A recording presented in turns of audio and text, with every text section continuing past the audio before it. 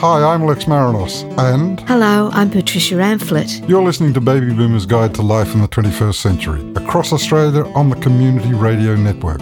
Each week we chat with leading health, lifestyle, finance and fitness experts about how to get the most out of life as we age. Plus we talk with well-known and not so well-known Australians of all generations about the issues that affect them. So tune in and get connected. Stay connected. Oh, hello Lex, how are you? Very well, thank you. Very well, Lex Marinos and I. I'm Patricia Amphlett. We are hosting Baby Boomers Guide to Life in the 21st Century. What a cracker of a show we have today, Lex. Yes, indeed, Patricia. On the show today, we're talking about the media portrayal of ageing with Natasha Ginnivan. Which is not always positive. Not always. No. And Jeff's Cafe it's reopened. It's reopened, got every tick of approval that there could be. Lachlan, Laurelyn and Joanna will take us through that. And I know he's one of your favourites and mine too. Nostalgia Town, Kerry O'Brien. Oh, what a wonderful journalist Kerry O'Brien is. Fabulous. Looking forward to that. And we'll be talking in Money Extra today, Patricia, Downsizer Benefit with Mark Bynum. But what do we do with all our junk? What do we do with all our money? What money? Stepping out. Yeah, who are we stepping out with? Well, Cheryl Small will tell us about the beautiful hunter. Oh, is all of that in this episode of Baby Boomers Guide to Life in the 21st Century? As I said, it's a cracker. Well, let's get started. Okay.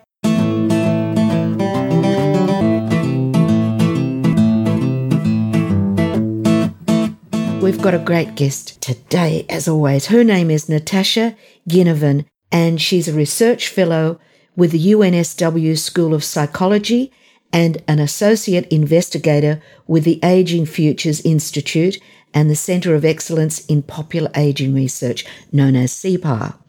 Her focus is on investigating implicit and cultural attitudes to aging.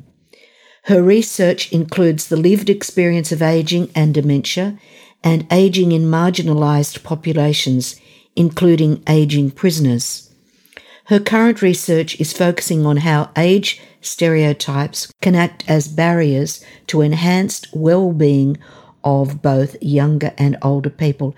And today our theme is the media portrayal of aging in Australia. A big welcome to you, Natasha. Thank you. Great to be here. Hi, Natasha. Natasha, this is a great subject. How did you become interested and do what you're doing? Yes. So I think around my 30s, I was looking for something else. My previous line of work was in design. I was in fashion, actually. And then I just, after I had my first child, I needed something else and was interested in psychology. So I went back and studied psychology, and the very first project that I did was exploring implicit attitudes to aging. And from there, I just became sort of hooked, and I've been researching that topic for the next, I researched that topic for the next couple of decades. It's still going. It's a terrific area, and of course it's one, if we all live long enough, we will be called aged. So, Natasha, what happens? It feels a bit like the chicken and the egg. Who makes the decisions about who's seen on television and not? And how are those decisions based on anything other than pure subjectivism? Or is it backed by, is there research that says people don't want to see old people on TV? Is that specific research, or is it an assumption by program makers? I would say it's more assumptions than research of what people want to see. I think that it depends on the type of station or, commercial or not commercial. I know that literature reviews done of, for example, children's programming even showed that only about out of 106 characters of cartoon characters, only 2% of them were old, and the 2% were portrayed as feeble-minded and sort of cruel and evil, and particularly, female cartoon characters. So from a very young age, we've sort of fed this diet of, terrible portrayal of older people, whether it's cartoons and, children by the time they're school age kind of go into school already knowing stereotypes about, older people.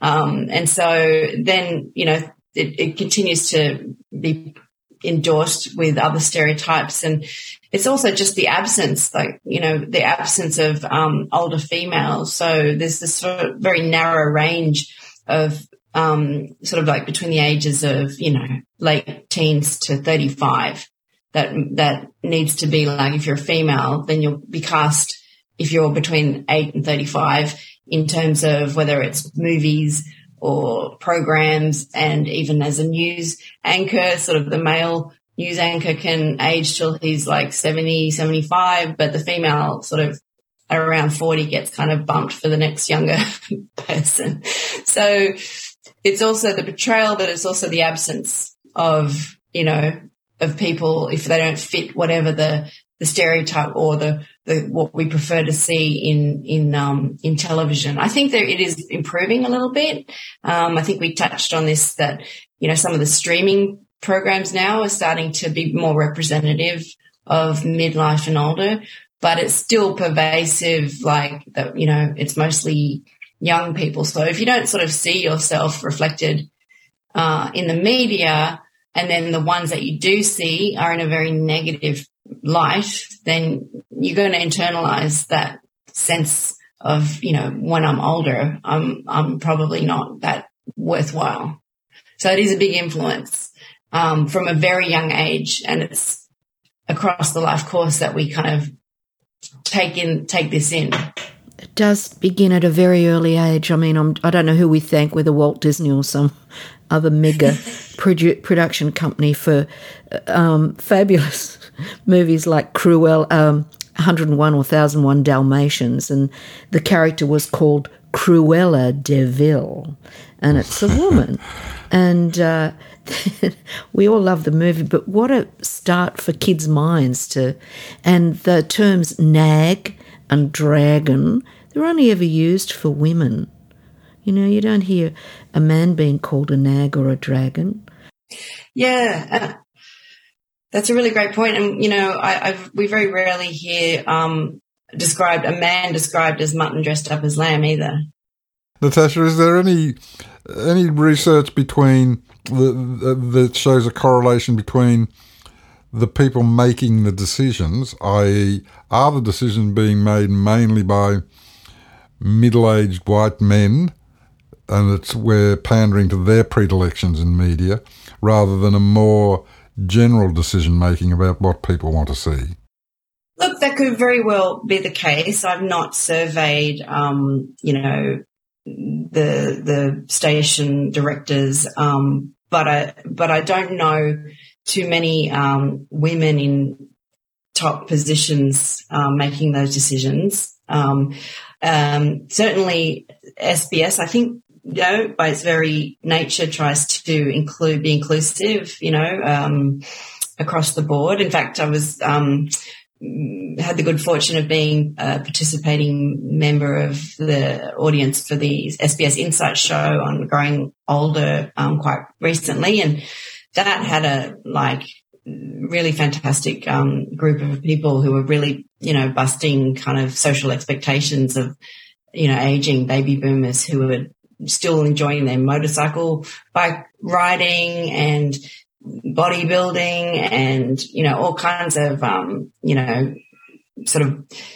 destroying those expectations of old on this show. So that was really great to be a part of. And, I think that SBS tries to be inclusive, but I think other channels could probably lift their game and, lead by keeping more middle-aged and older women in anchor roles and, casting them in shows as well. And, definitely I think there's a huge room for improvement and an opportunity as well, because as we talked about before within the advertising world, we need to see more people representing us in fiction and in shows, but we also need to see people, marketing to us who are representative of our age, 50s, 60s, 70s and beyond. And that aren't just about, the stereotypical, funeral insurance or life insurance, it is interesting. I did see that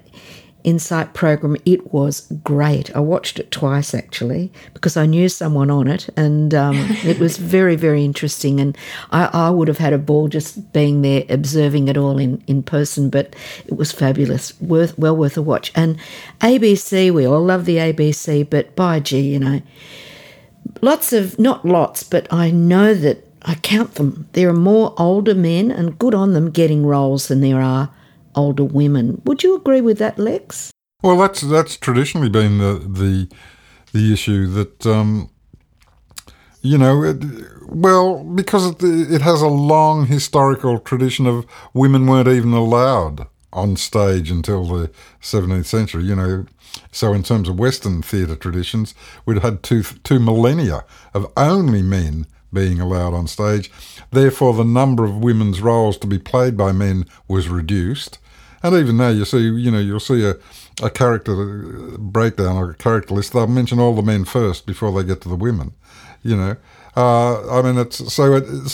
fighting a long, long tradition there. Where we noticed a change, not surprisingly, is when women were given opportunities to write and direct and produce. Then you got roles for women coming on the forefront.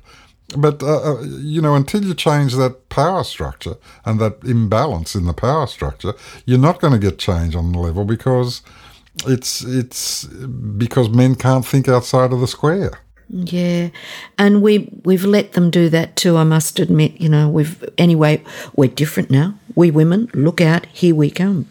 And I think too that the more we talk about it, the more we tell others about it, in just a natural, straight-ahead way, the more they'll realise, yeah, that's very true what they're saying, that still men, women, I'm doing high-low and with my hands. Natasha, in the research you've done, what were the things that surprised you most? What did you find out that you didn't expect to find out? Or did you have a pretty clear idea? Did you work from the results backwards? Or did you go into it with an open mind and thinking, I wonder what this is about? I guess I was most surprised. From a grown-up's perspective, I was looking for reasons why there was this sort of twin prejudice of ageism and sexism, and why that there was always such a much older leading man. And, there's many examples of movies and so on. So I was sort of like, oh, that's such a drag. Like, why can't they have like the more realistic real life representation of it's usually the same age partner or a couple of years difference? Why is it always 20 or 30 years difference in Hollywood?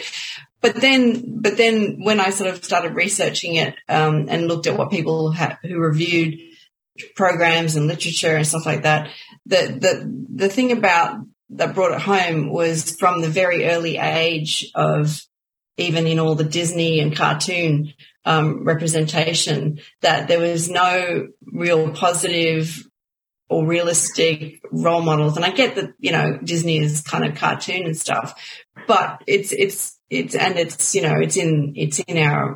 on our shows, it's on our TV, and it's not real life.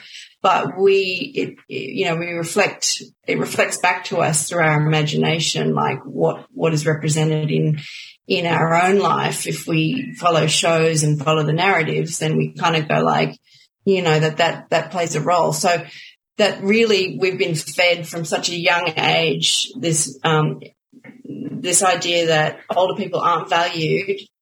And if you're a female older person, then you're just, you're very like, you're an old hag, you play the old witch of the West, you play all these kind of roles.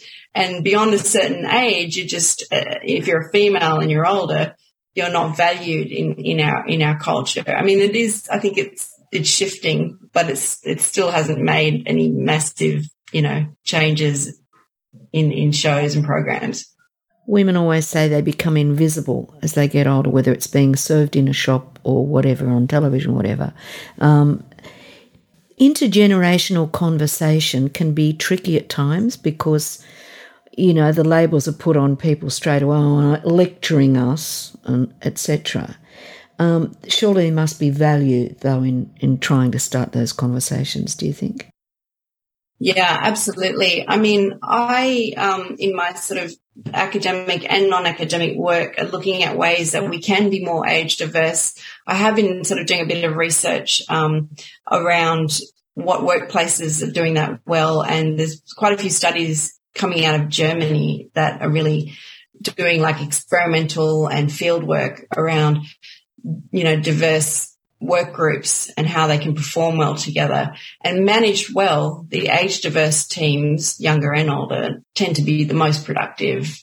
We don't have to think too much about that, because we know that if they cooperated, we would take all this like all-wheel drive, like experiential thinking and deep foundation of knowledge, and add that to their new ideas and enthusiasm and everything else that young people bring. And that's a superpower right there.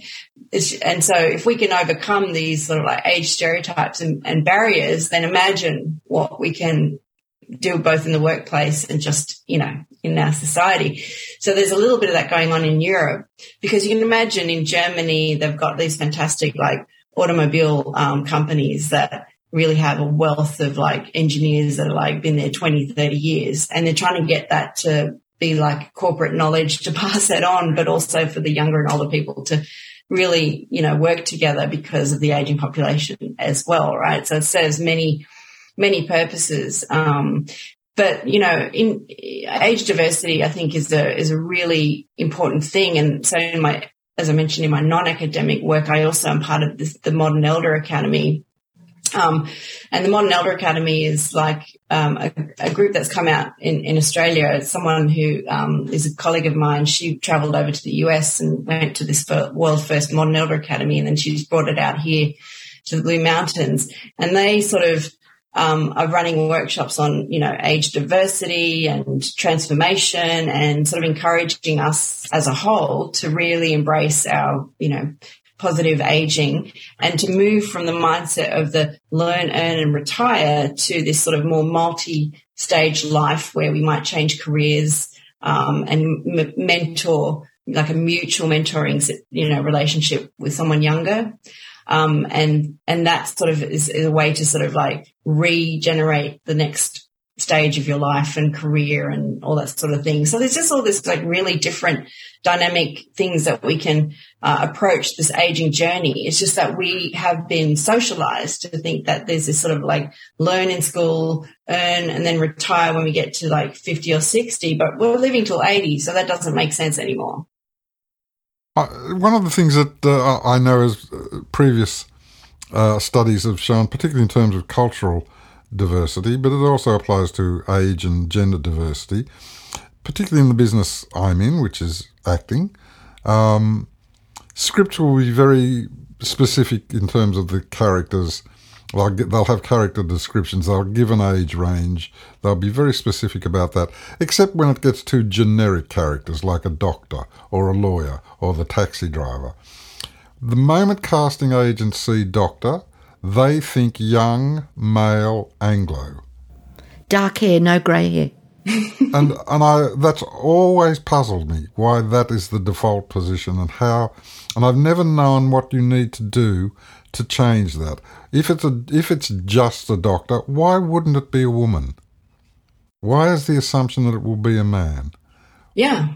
I mean, I asked the same question. I can't remember her name, but I'll have to tell you later. But she did a great TED talk about she was on a flight and she heard the pilot's voice come over, and it was a female, right? And so as a woman, she was like, "Oh yeah, girl power, she's a female pilot."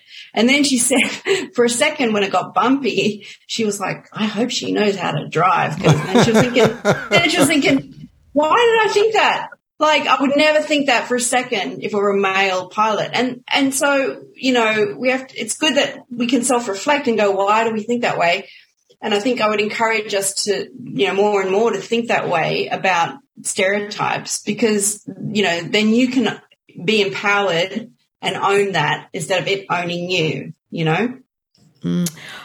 I'm very fascinated by the fact that you've done some work with aging prisoners.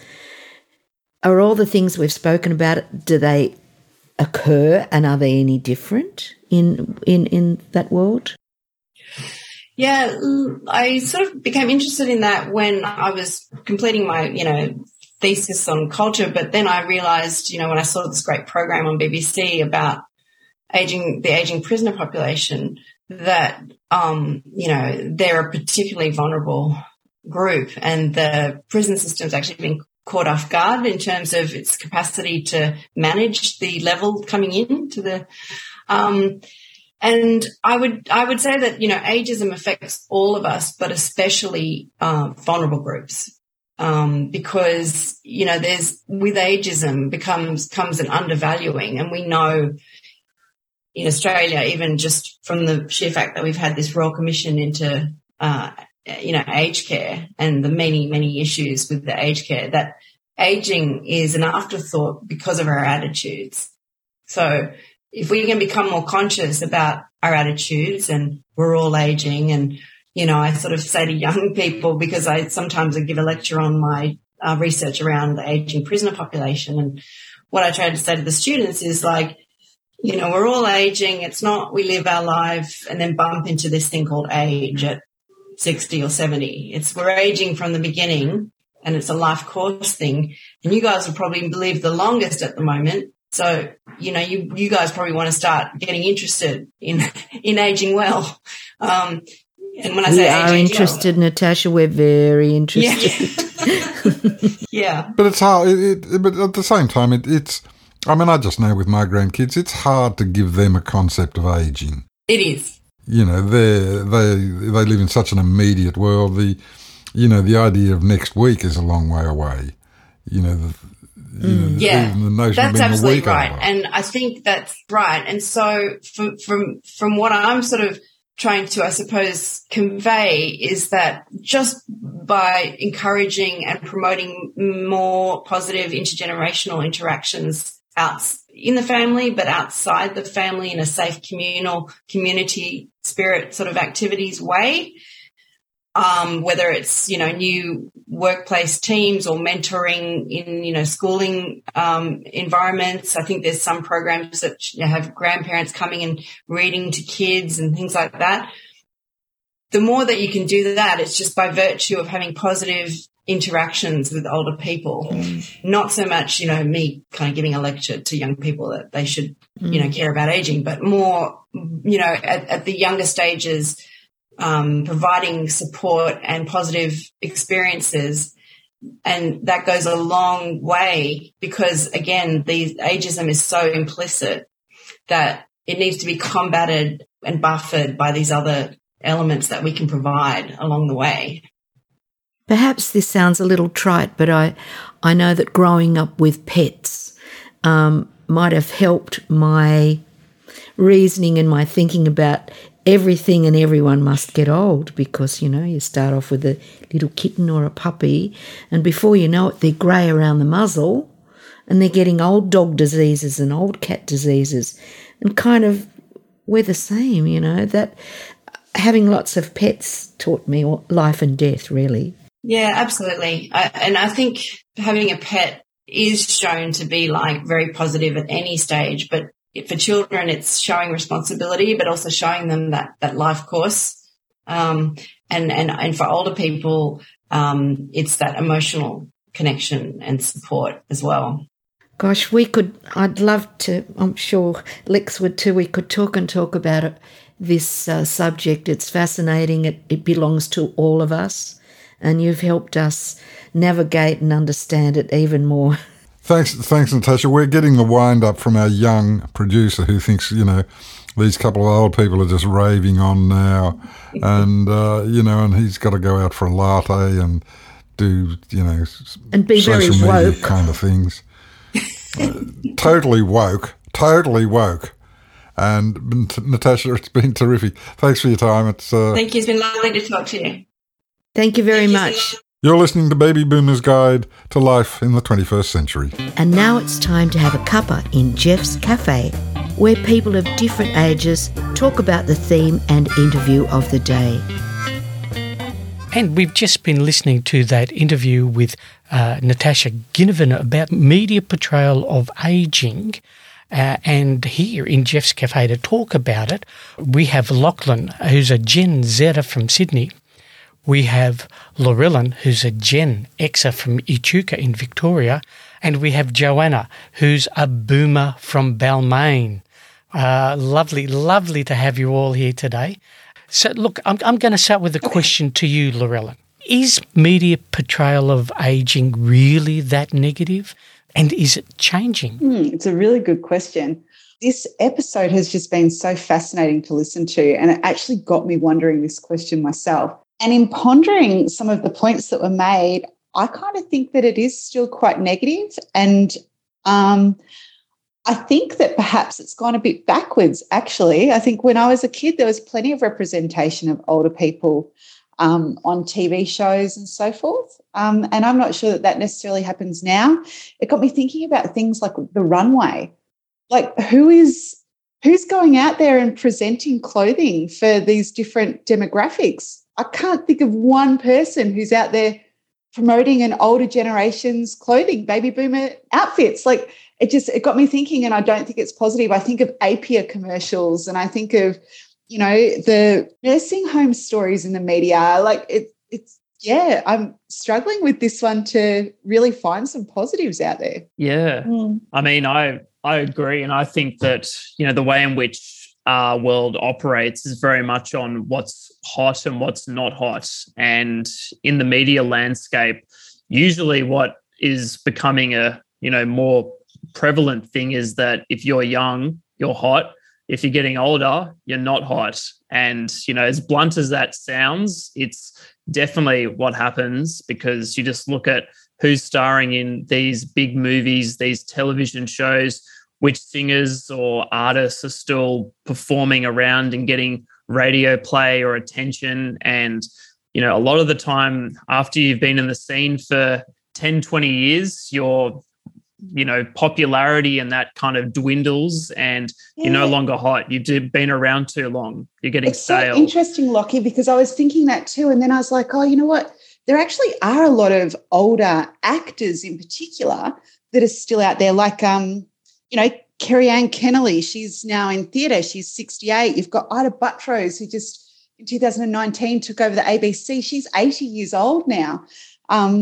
There's a whole heap of Morgan Freeman, 85, he's still doing movies. Like, there are plenty of older people still in the media, but I don't know, I feel like they maybe have lived lives where they've had their personal trainers and they're people that have been feeding them certain things, and they still look a particular way that media wants. And no disrespect to anyone, but I feel like there's people who are, older, who have a desired appearance that the media is happy to project, and there's others that aren't. I mean, I think you take an example, the Top Gun Maverick film. Right.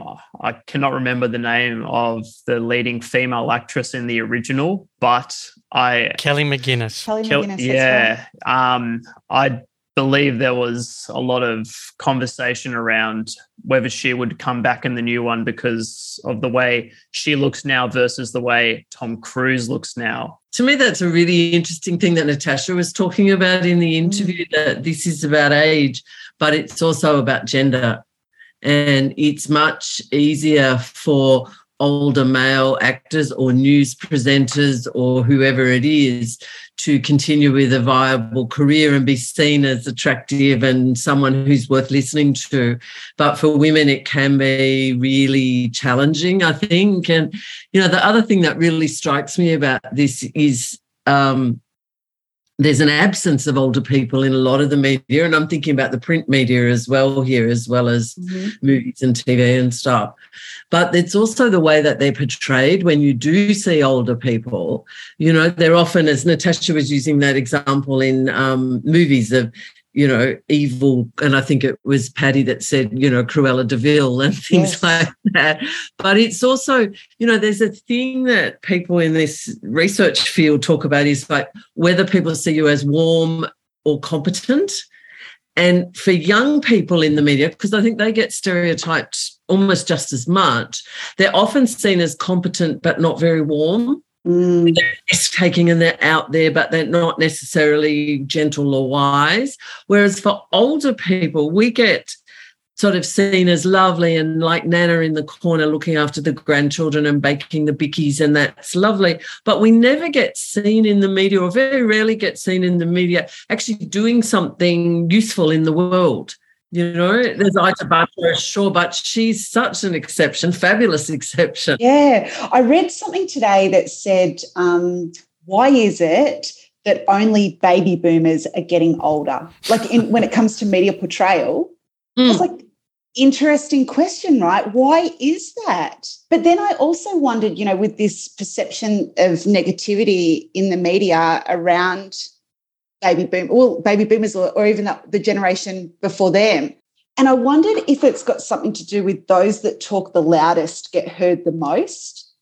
And is it that there's a particular demographic that just tends to gravitate to being noticed or getting out there to be heard, and it maybe not necessarily a positive message that they are giving, creating stereotypes? I don't know. Do you mean from within the baby boomers? There are loud boomers and softer boomers. And it's a rite of passage, Joanna, right? Like I think a lot of people, and myself included, as you get older, you feel like you can talk more about how you're really feeling about things, and, you know, and maybe that doesn't come across in a positive light for a lot. Maybe there's a perception that the people that are being heard are complaining or don't have good things to say or are grumpy. Like maybe that's a legitimate kind of person. Yeah, I mean, and it's really hard to have this conversation talking about the media as if it's like one thing, because of course it's not. True. You know, there's the mainstream serious print media, and then there's Hollywood cartoons, and then there's a whole heap of stuff in between. And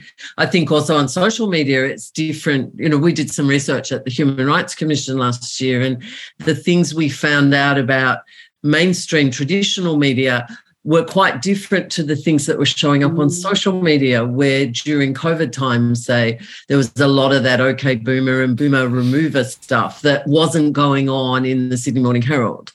So, you know, it's horses for courses a bit too, isn't it? You know, it depends what you read. And it does, because I think social media is great for this story because, I mean, there's so many users of social media, right?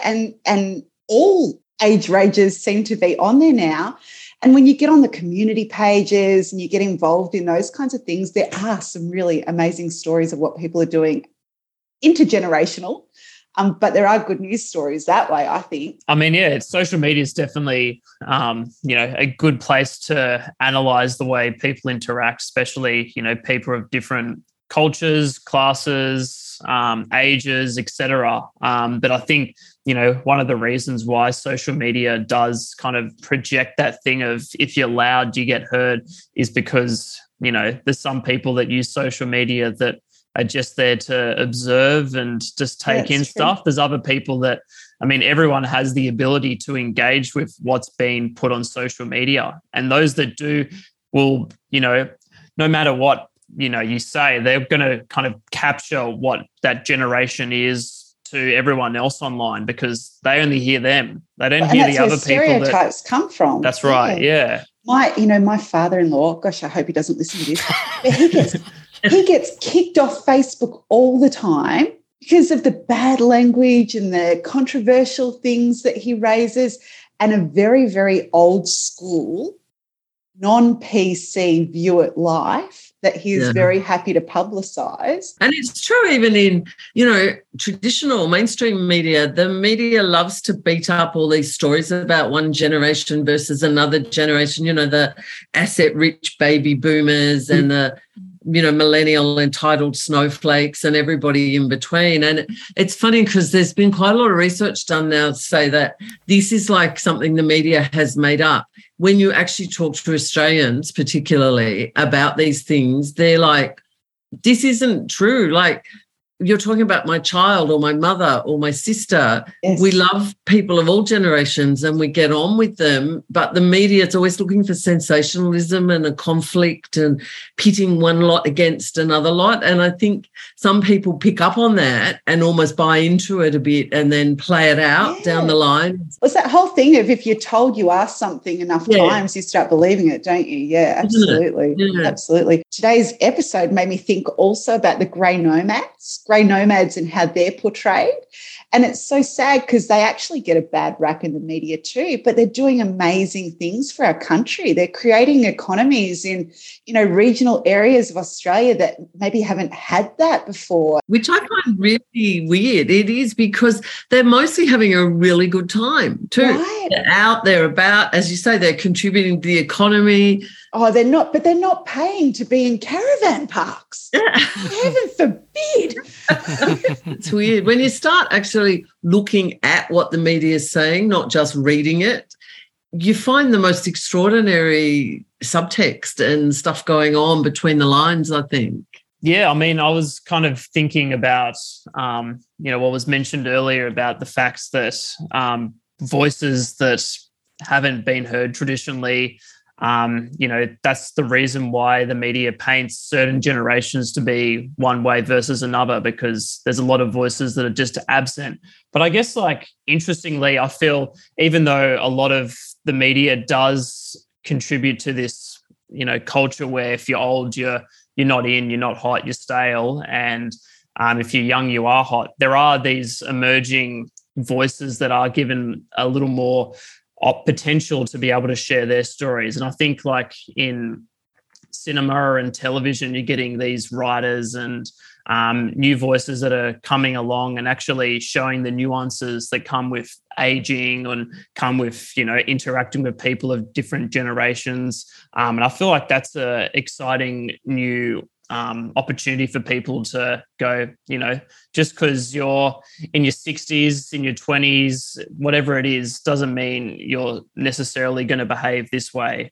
Or I think one of the best things about art in general is that you can put yourself in the shoes of another person and, really understand what it is like to be, totally different to the way you are. And one film in particular that stood out to me was this movie called Amour, which is this film about, a couple in their old age who are dealing with, the end of their lives, basically. One of them has dementia, and it's that, really interesting position to be in as a partner to, look at the other person and see them kind of withering away, but still having that love towards them. And I guess from my age, I don't really understand that because I'm still, very far away from being in that position. But I feel like having these new voices in culture that are able to tell these stories and communicate that to, different groups of people is really, really important to breaking down the stereotypes that come with, different generations and different ages. And I couldn't agree more. I think that's really true. And it's equally true of younger people. We need to see much more range of portrayals of young people, middle-aged people, everybody on the screen, black, white, women, trans, whatever, so that we can see them as a range of individuals, not just one lump called boomer or millennial, and it's not as if you unpack these, everybody's going to be lovely and pretty and sweet and all that sort of stuff. There's some really nasty boomers out there, and there's some really strange middle-aged people or millennials. People. But the more that we can see a whole range of performances or people on camera or people being written about in the press, the more we can break down some of these generational stereotypes. I just think they're rubbish, really. I agree. I actually just wrote down, to your point, I just wrote that it's an impatient world. And I, sort of think if there was more of the intergenerational kind of stuff, we even talking like this, we tend to be segregating and we're talking about baby boomers in the media. Well, if we weren't just talking about baby boomers and we're talking about all of the generations together, would the perception be the same or would it be different? I think it's very easy for one generation to watch another generation and see the things that frustrate you about that. I know myself, we'll have people applying for jobs and they don't understand how to apply online, and we have to take our time to talk them through it. And to somebody else, that could be, oh my God, look at them. How could they possibly go to work when they don't know how to operate? But then if we were all together helping each other and being part of the story together, that wouldn't be as obvious or, I don't know. And I love that story about Amor, Lachlan, but then it still brings me back to the love story is beautiful and sure, that's a progression in life. But it still comes back to portraying somebody that has dementia. Like, why couldn't it be two old people riding around on motorbikes and having a great time and flying airplanes and having a love story like that? Like, that still exists. That's true. Yeah. The film I'm going to see next week with Emma Thompson, who hires a gigolo in her, I think she's meant to be in her 50s. Oh, yes. Because she's never had good sex and she wants to. I think that's a terrific idea for a film, and certainly I'm rocking up next week to see how it ends. And look, well, if there's anybody that needs to look to a model for how to portray ageing in the media, well, they only need to look at the cafe to see how we portray the generations. We want to thank you all very much for participating today in Jeff's Cafe and having a chat and drinking a cuppa. Laurellen from Echuca, thank you, Laurellen. Pleasure, thank you. Lachlan from Sydney. Thank you, Lachlan. Thank you, Jeff. And Joanna from Balmain. Thank you so much, Joanna. Thank you. It was such a pleasure. And we will all do this one day again soon. And now it's time for Nostalgia Town, where we speak with well-known older Australians about the journey they took that makes them the person they are today. And we have with us Patricia Kerry O'Brien. Aren't we lucky? Prominent Australian journalist and author, spending 28 years as a national current affairs television presenter and interviewer. Specialising in politics, he's interviewed presidents, prime ministers all around the world. Kerry spent more than 30 years in public broadcasting, appearing on trailblazing ABC current affairs programs like This Day Tonight, Four Corners, the first presenter of Lateline. He was also editor and presenter of the National 7:30 Report for 15 years. He's written 2 books, one on former Australian Prime Minister Paul Keating, and more recently a memoir on the social and political upheavals he's witnessed in half a century of journalism. Over the decades, he's also built up a strong body of conference work as a speaker, moderator, and interviewer, and we're fortunate to have him as an interviewee. Kerry, welcome to the program. Lex, thank you. Where did you grow up? Well, I was born in Brisbane, but we went bush very soon after I was born. My father was a health department bureaucrat who decided that it would help his career if he went on a tour of the country hospitals. He was the hospital secretary, which basically meant he ran the hospital board. So he ran in Monto in central western Queensland. Then we moved to Stanthorpe down near the border with New South Wales, then Warwick, and then back to Brisbane when I was 7. So I had a taste of country life as a kid before settling into Brisbane. Were you a big family, Kerry? Well, not by some standards of Irish Catholic families in those days, Lex, but we were a family of 4. Despite the rhythm method, my parents obviously showed great restraint. It was a very sort of stable time, I think. It was not long after the war. I mean, I was 6 days after the Japanese surrendered and 3 weeks after the world's first nuclear bombs. So my life has almost exactly mirrored the whole post-war period, which, of course... Kerry, do you think the Japanese surrendered because of your imminent birth? Was his red hair? The side of me had a capacity to scare people in my baby nosed flesh, but I don't think it was quite that bad. When you were in the country, did you enjoy it? I mean, you must have moved from school to school. Well, there was that. There was certainly that. But I certainly enjoyed the kind of freedom that came with life in the country, even as a young kid. As I say, we were 7. I was 7 when we moved to Brisbane, but I've got a lot of memories as a small child. We lived in a house on the hospital grounds, which was just outside Warwick, for instance, and the railway line ran through about 100 metres down below our garden. And it was we just we just roamed around. In fact, I roamed around too much because I got into terrible trouble wagging it from school. Great life, country life in those years, certainly growing up. Yeah, absolutely. Terry, when you were a kid and adults said to you, what do you want to be when you grow up? Did you say a journalist? I didn't have the faintest idea, Rex. And I was still scratching my head when I left school, to be honest. I know that my father, being classically of his time and his breed, I mean, the Irish and particularly highly valued education. And I look, so many stories that reflect the difference that an education made in those earlier times when there was a kind of strong and highly identified working class. And although Dad actually had an accountancy degree, his whole family ethos was working class, and the mindset was working class. But he was very ambitious for us to have university educations. He wanted my older brother to be a doctor, and he wanted me to be a lawyer. My older brother ended up as an academic teaching English, and I ended up as a journalist, not without roaming around looking for a purpose for a while. Can you remember growing your teenage years in Brisbane? Were you quite sort of normal? Did you go to places like Cloudland and those big dances? Did you? Have you ever been accused of being normal? Yes, how dare you?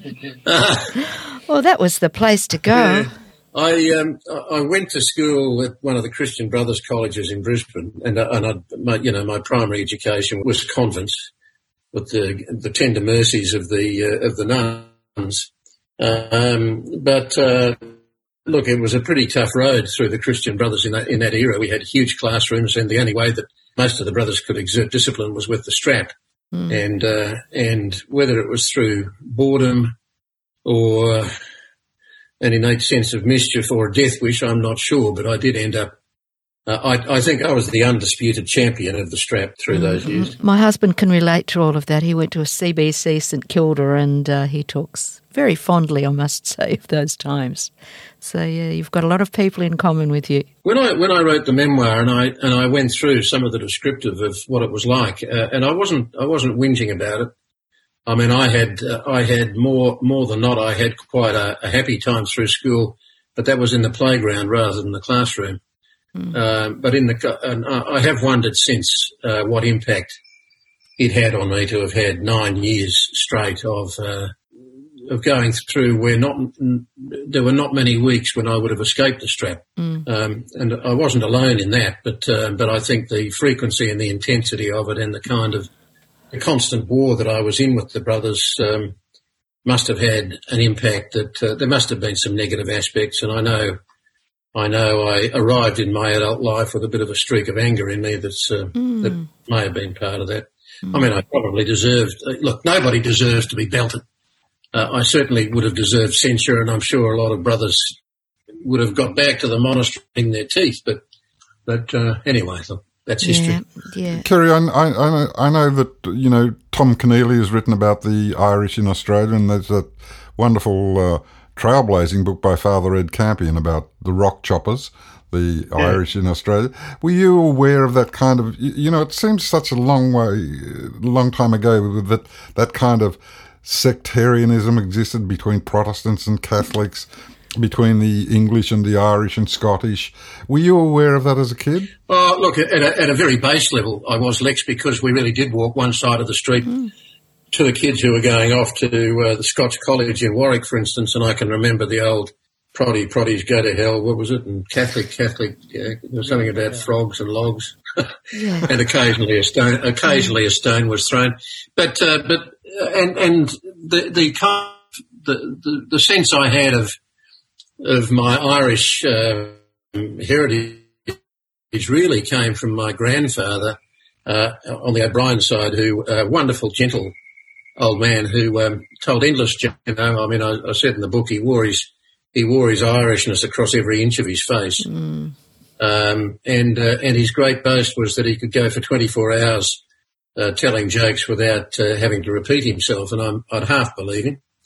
And most of them were Irish jokes, but occasionally there'd be a bit of history thrown in. But it wasn't until I grew up and began to read either through fiction and then ultimately through history books and learnt about Irish history, and it's a vicious and horrible story of colonisation by the English in Ireland, and the kind of veiled attempt at genocide, really, through the famine years. And the Irish, Lex, was when some of those Irish came to Australia, and I had Irish ancestors who came as convicts, and I had the O'Briens came as free settlers in 1850.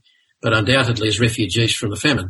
And I'm not saying this was true in the case of Charles O'Brien, my first ancestor to arrive here, O'Brien ancestor.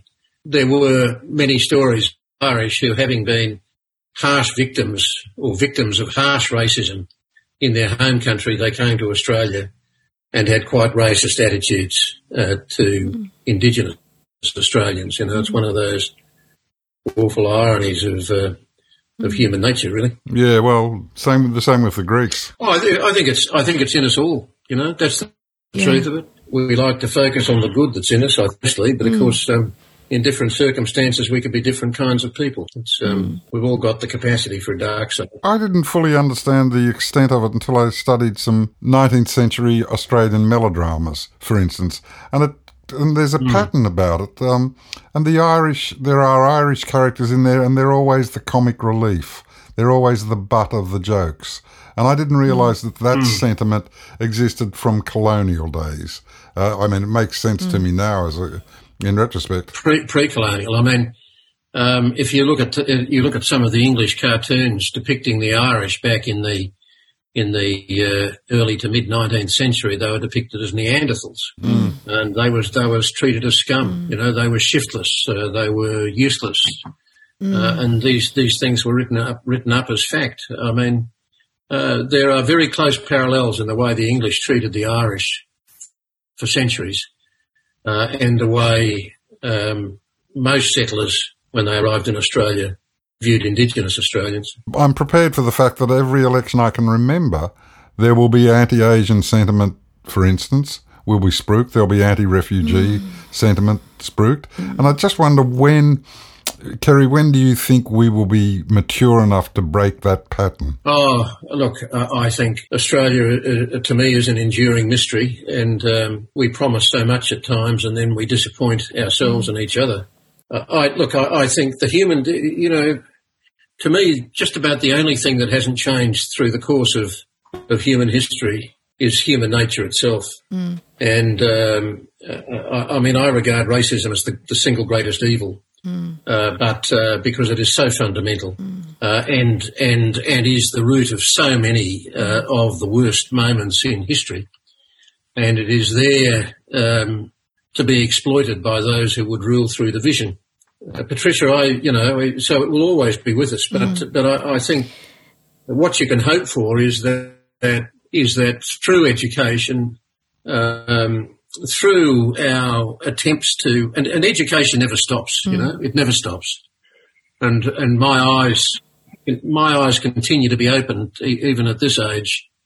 And there are wonderful moments, and some truly genuinely inspirational moments, and just watching, I live in the Northern Rivers, and just watching how people in the community moved so quickly to fill the void left by government and took on the role of government in saving lives, that lives were saved that would otherwise have been lost if that small... Well, they did it all themselves. We watched it on TV, and before other help came, the locals, the community was doing it all themselves. It was so wonderful, and that's the best of us, isn't it, on display, really. But we forget. Forget. We forget our history too easily, I think. That's right. There are other bests on display too. I have a relative who recently passed away, very old, lived till an old age, and in previous visits to him in quite an isolated town in Victoria, he was very quick to tell me about those refos, the refugees and, the Asians and all of them. And it was really hard for me to say too much because he was so much older than I, and I wanted to respect him and not cause him grief by my outspokenness. Yeah. But on the very last time I saw him, he was thrilled to tell me, and I was thrilled to hear him, I cried, that in the bigger town nearby, they were looking for people to work in factories, canneries. The nearby town was Shepparton, by the way. And he was thrilled to tell me that we've got Muslims here now. And I said, oh, that's good. He said, it is good, Patricia. He said, and the women are terrific and they cook and they work hard and they love people. And the men, oh, they're good workers. And you know, their little kids play cricket and they like Vegemite sandwiches.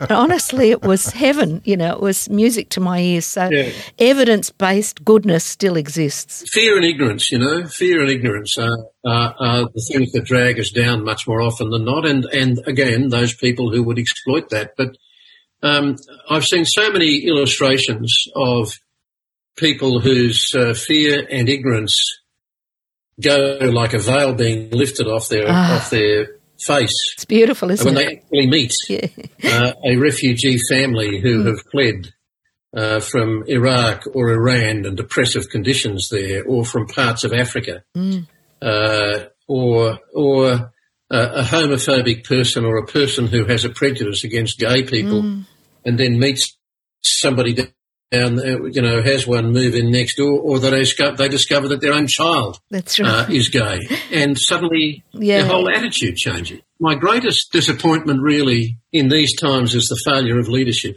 that there is a goodness in Australians just wanting to be tapped. There is a sense of, we do want to feel better about ourselves. We want to feel more complete about ourselves. We want to be a part of the better side of human history. But and we have to take some responsibility ourselves for the leaders we have, I know. But it's just a terrible failure of leadership that confronts us all the time these days, and that's a whole other story. Yeah, let's hope they're getting the message apropos of what's been happening in the Northern Rivers, and, as I said, community out there doing, can-do stuff. They've been wonderful.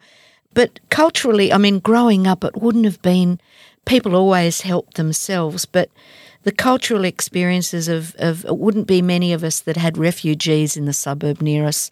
Or what were your cultural experiences growing up? Well, mainly, I guess, getting back to that word normal.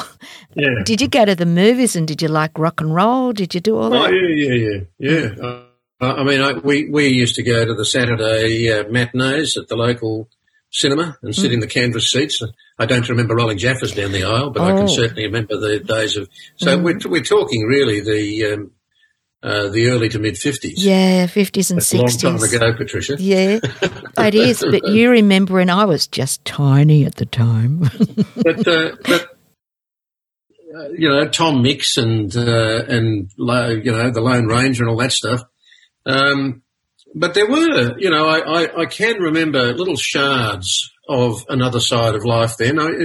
It wasn't all beer, and I can remember as a Catholic kid having been told that if you left a Catholic marriage, then you were destined for hell, and you were excommunicated from the church. And I can remember there was a street, the corner of the street that I would pass on the way to the shops.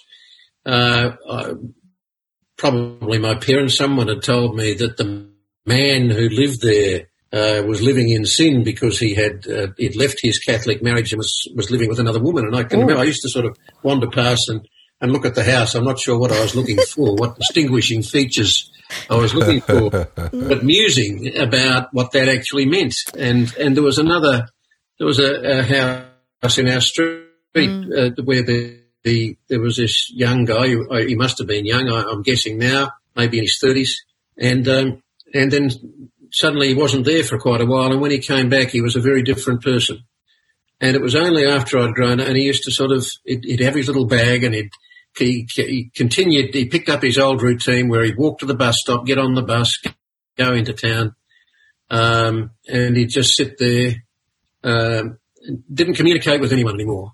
And it was only many years later when I remembered this guy and asked one of my parents about it, and they explained to me that he'd been diagnosed with a mental illness and been sent off to have a frontal lobotomy.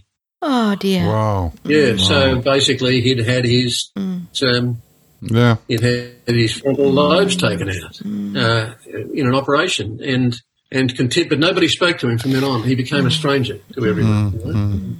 I suspect as much as anything it was just, again, it was ignorance. You know, people didn't know how to treat mental illness. There was an automatic stigma about it. What I want to talk about is media and ignorance, and it seems to me that there's no excuse to be ignorant these days. You know, you talked about the Saturday afternoon movies and stuff where we'd see a newsreel, and that's how we got our news, you know, on a weekly basis. Maybe we'd get some BBC News, something, but now the proliferation of media and the technological revolution, information is so immediate and so accessible, but so is fake news, so is disinformation. As a journalist, that must be frustrating, but how do you distinguish? How do you get people to actually engage with facts? Well, look, it comes back to how you grew up. I mean, curiosity, I think, is innate in us. You kind of, you from your first conscious moments, your capacity to speak, and you're looking around as a very small infant, you're starting to ask questions. And you ask so many questions when you're a child that you drive your parents nuts. I think these days we've got a school system that is so capped and so divided into its different box as a kind of box-ticking exercise, which I think, I suspect, has a tendency to limit a kid's imagination and so everything is directed in terms of the curriculum but it's not the curriculum itself. I suspect it's how teachers are forced to teach it in these boxes. There may be teachers who will say to me, well, that's crap, Kerry, you don't know what you're talking about. But my anecdotal evidence is quite strong on that, and I heard a number of teachers complain about it. If you've lost your curiosity by the time you've grown up, Lex, and particularly if you're not terribly literate, and depending on how interested your own parents have been enough to explain the news and give the news context. News is indiscriminate in the way it comes to us, and it's particularly indiscriminate now with what you're describing. And the worst of of what lies behind the fake news of today is that it is manipulated. The fake news that we are seeing mostly is manipulated, and if you remember Steve Bannon, the guy, he was Trump's essentially his chief advisor for a couple of years, and in 2018 he basically boasted the part of the strategy, the Trump strategy, and the strategy of changing the world to a world that they preferred, was what he called was flooding the zone with shit. Yeah. So you create the lie, and then you flood it across the net, and then you create another lie, and you send that out there, and you have you have a wave of lies hitting the internet, and it swamps the capacity of conventional news to expose it, to lift the lie out, open it up to the public gaze, and expose it for what it is, and then look behind it to see where it's coming from. And a lot of that is hidden. And this is happening at a time of real vulnerability with the news because journalists are struggling. The traditional commercial models of media have collapsed, all but collapsed, and so the media are trying to models that will keep them alive commercially. And of course, public broadcasters, and in particular in the country, are more than ever under pressure. We have absolutely that seems like us.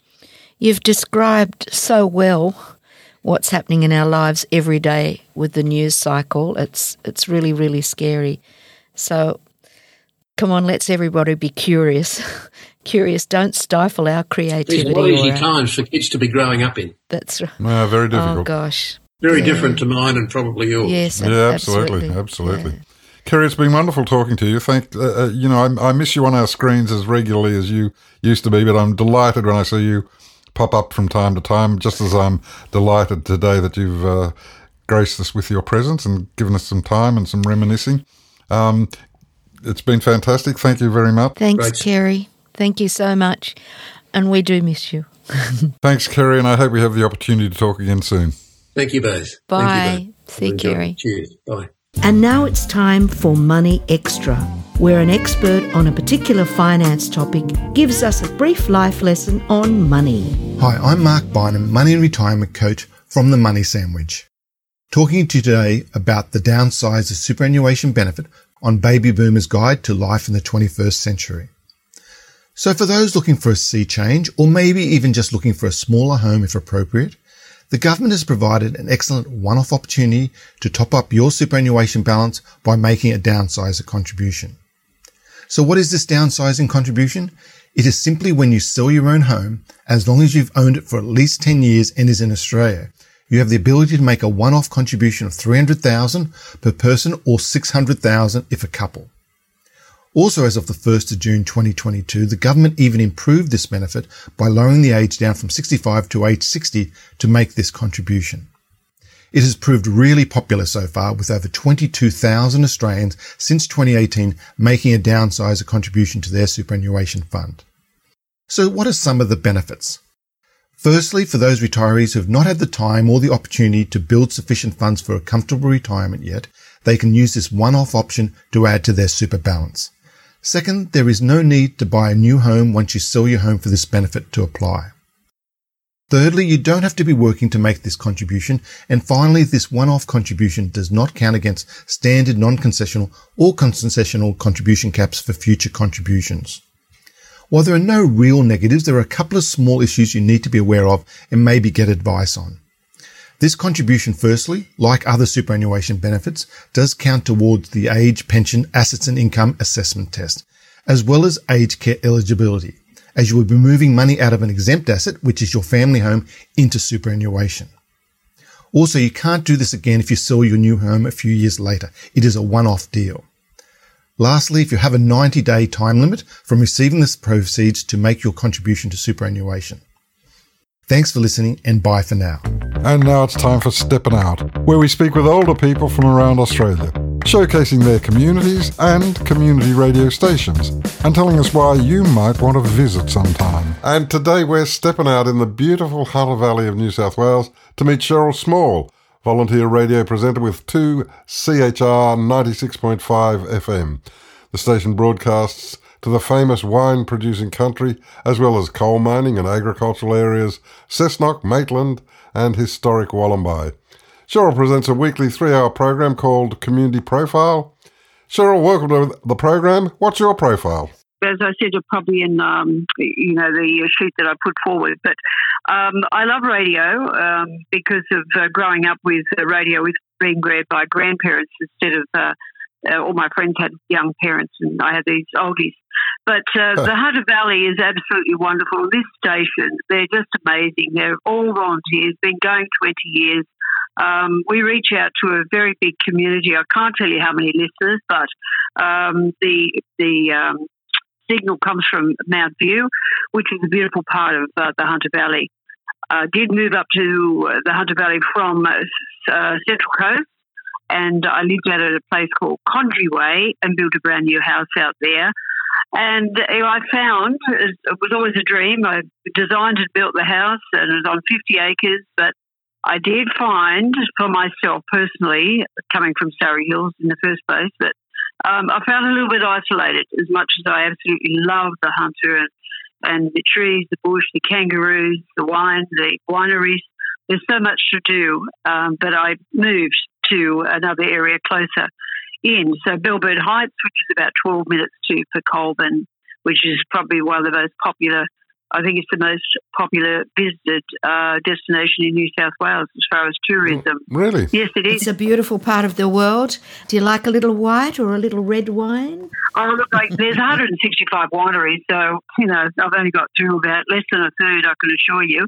Wow. But yes, it is a delight. It is a delight. And the restaurants are superb. So, it's nothing to just drive over and to go to one of those. Also out at Broke, a lot of people do not know about poor little Broke out there.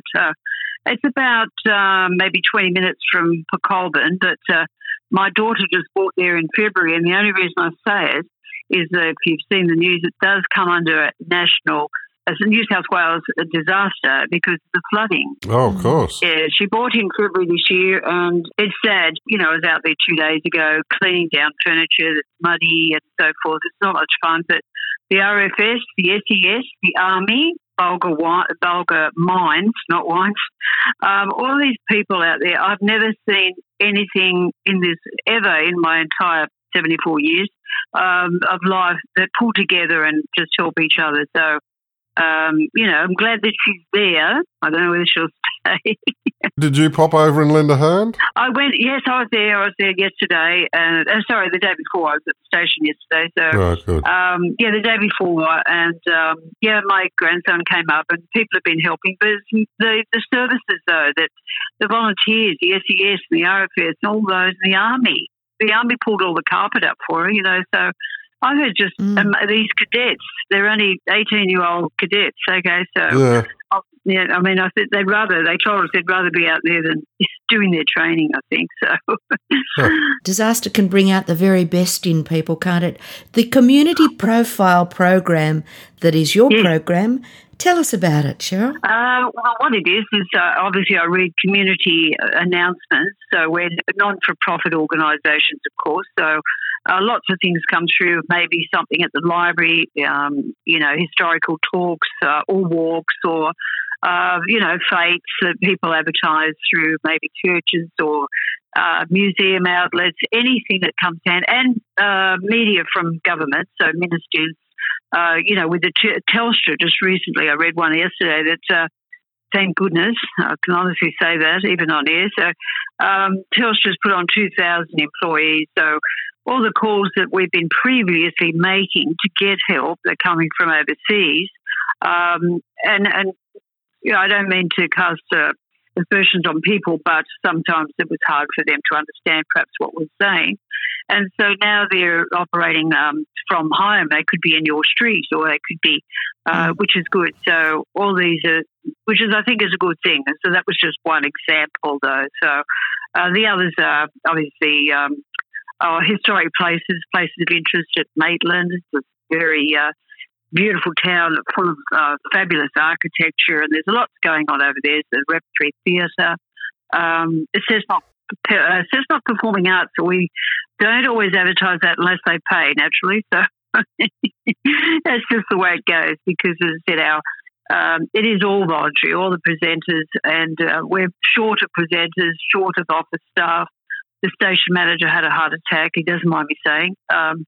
What did you do to him? What did you do to him? Yeah, what did we do? I know. I tell you, I think that poor man. I played Neil Diamond for him yesterday because that's one of his favourites. Oh, that'll do it. So that's right. So, and yours, Patty, I might say. I actually didn't play a blonde-headed stompy wompy boy, not yesterday, but last Wednesday, the Wednesday before I did play that. Thank you very much, Cheryl. Cheryl, what about the radio station itself? What other kinds of programs does it have? Does it have rock and roll, reggae, country and western, they do, gardening? No, they don't have any gardening. No gardening. They don't do real estate. They should do it because, I'm still a licensed real estate agent, but I did do that on previous stations. I worked down the Central Coast, and I had a great radio program, on the Saturday morning about real estate. And, I thought it was great. I don't know about the rest of the people, but it just kept people up to date with do's and don'ts, presenting at home and some tendency, all fact, though, all from the Acts. So I love it. Yes. I actually like reading Acts, believe it or not. And then I worked at Rima, the Christian radio station on the Central Coast for 2 years. I was the director. And I had a program there as well. But this one, because each presenter, we're all coming from different walks of life, so you might get someone there's a lovely young man, and he plays music from the Hollywood era, and he's about 24, tall. Oh, really? He looks like Clark Kent, so. Yeah. And, but you see, the station managers took him in about 6 years ago, and, I don't mind saying he had a few health issues, and so now he's blossomed because he just loves this Hollywood era. So I play Community Profile is probably apart from the announcements, it's boring, as you know, with people just reading. So I can play anything I like. And growing up with grandparents, I actually like crooners, the 50s, even some 40s, believe it or not, 40s, 50s, certainly 60s, rock and roll. Don't do rock and roll on a Wednesday morning, but if I get called no, a bit too early for them. So no, Wednesday, you can't play rock and roll on Wednesday. Yeah, that's right. So, but I like Lifetime, but that's if somebody's short of shifts. They'll 3 to 6. Well, maybe they could download our program. Maybe they could download Baby Boomer's Guide. That's a very good program. I did say that to the station manager's wife. She came in yesterday and been across the counter, the studio system, and how's it going? Blah blah blah. And I mentioned her because she's the one that asked me. She came in the week before. Is she the boss? I don't want to give him another heart attack or anything, but this program could stop him from having another heart attack. It's heart attack proof, this show. Oh, he's a good man. He's got a great sense of humour. Yeah, so they're a nice pair. They really are. Good. They're diligent. They're so diligent and dedicated to radio. Well, we'd love to be a part of your radio station, and maybe you could take us for a drive in one of your cars that you're passionate about. Can I ask you a question, Nick? Yeah, sure. Okay, so do you have any Greek cafes in Katoomba with Theo Poulos, your father? I remember in Wagga Wagga there was a Soulos family. Oh, okay. And my father was friends with Charlie Soulos and Nick Soulos, but they lost touch with those years ago. But it's a familiar name from we were in the Riverina around Wagga Wagga when I was growing up. Right.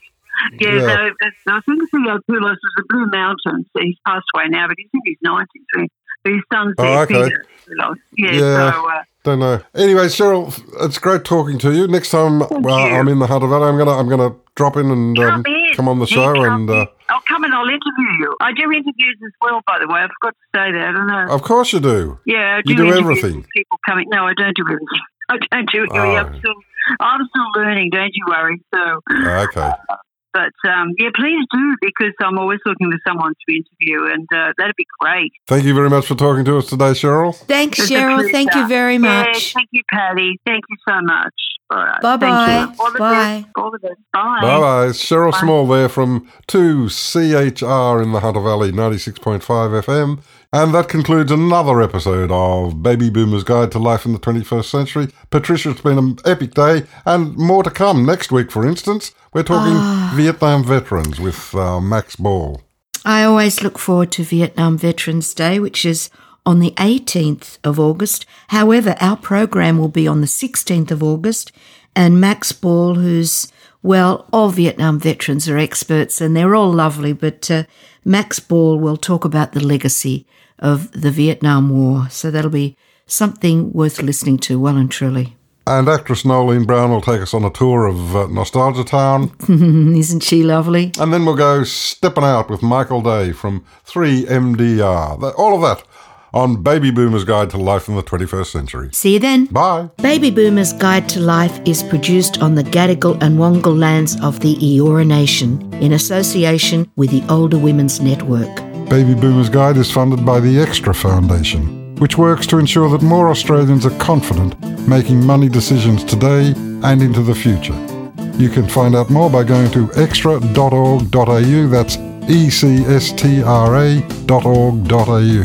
And don't forget, if you've missed any episodes, catch up on your favourite podcast app and online at babyboomersguide.com.au. Plus, you can join the conversation and have your say on our Baby Boomers Guide to Life Facebook page. Your Baby Boomers Guide to Life hosts are Senior Influencers of the Year, Patricia Little Paddy Amphlett, and me, Big Lex Marinos. Get connected and stay connected.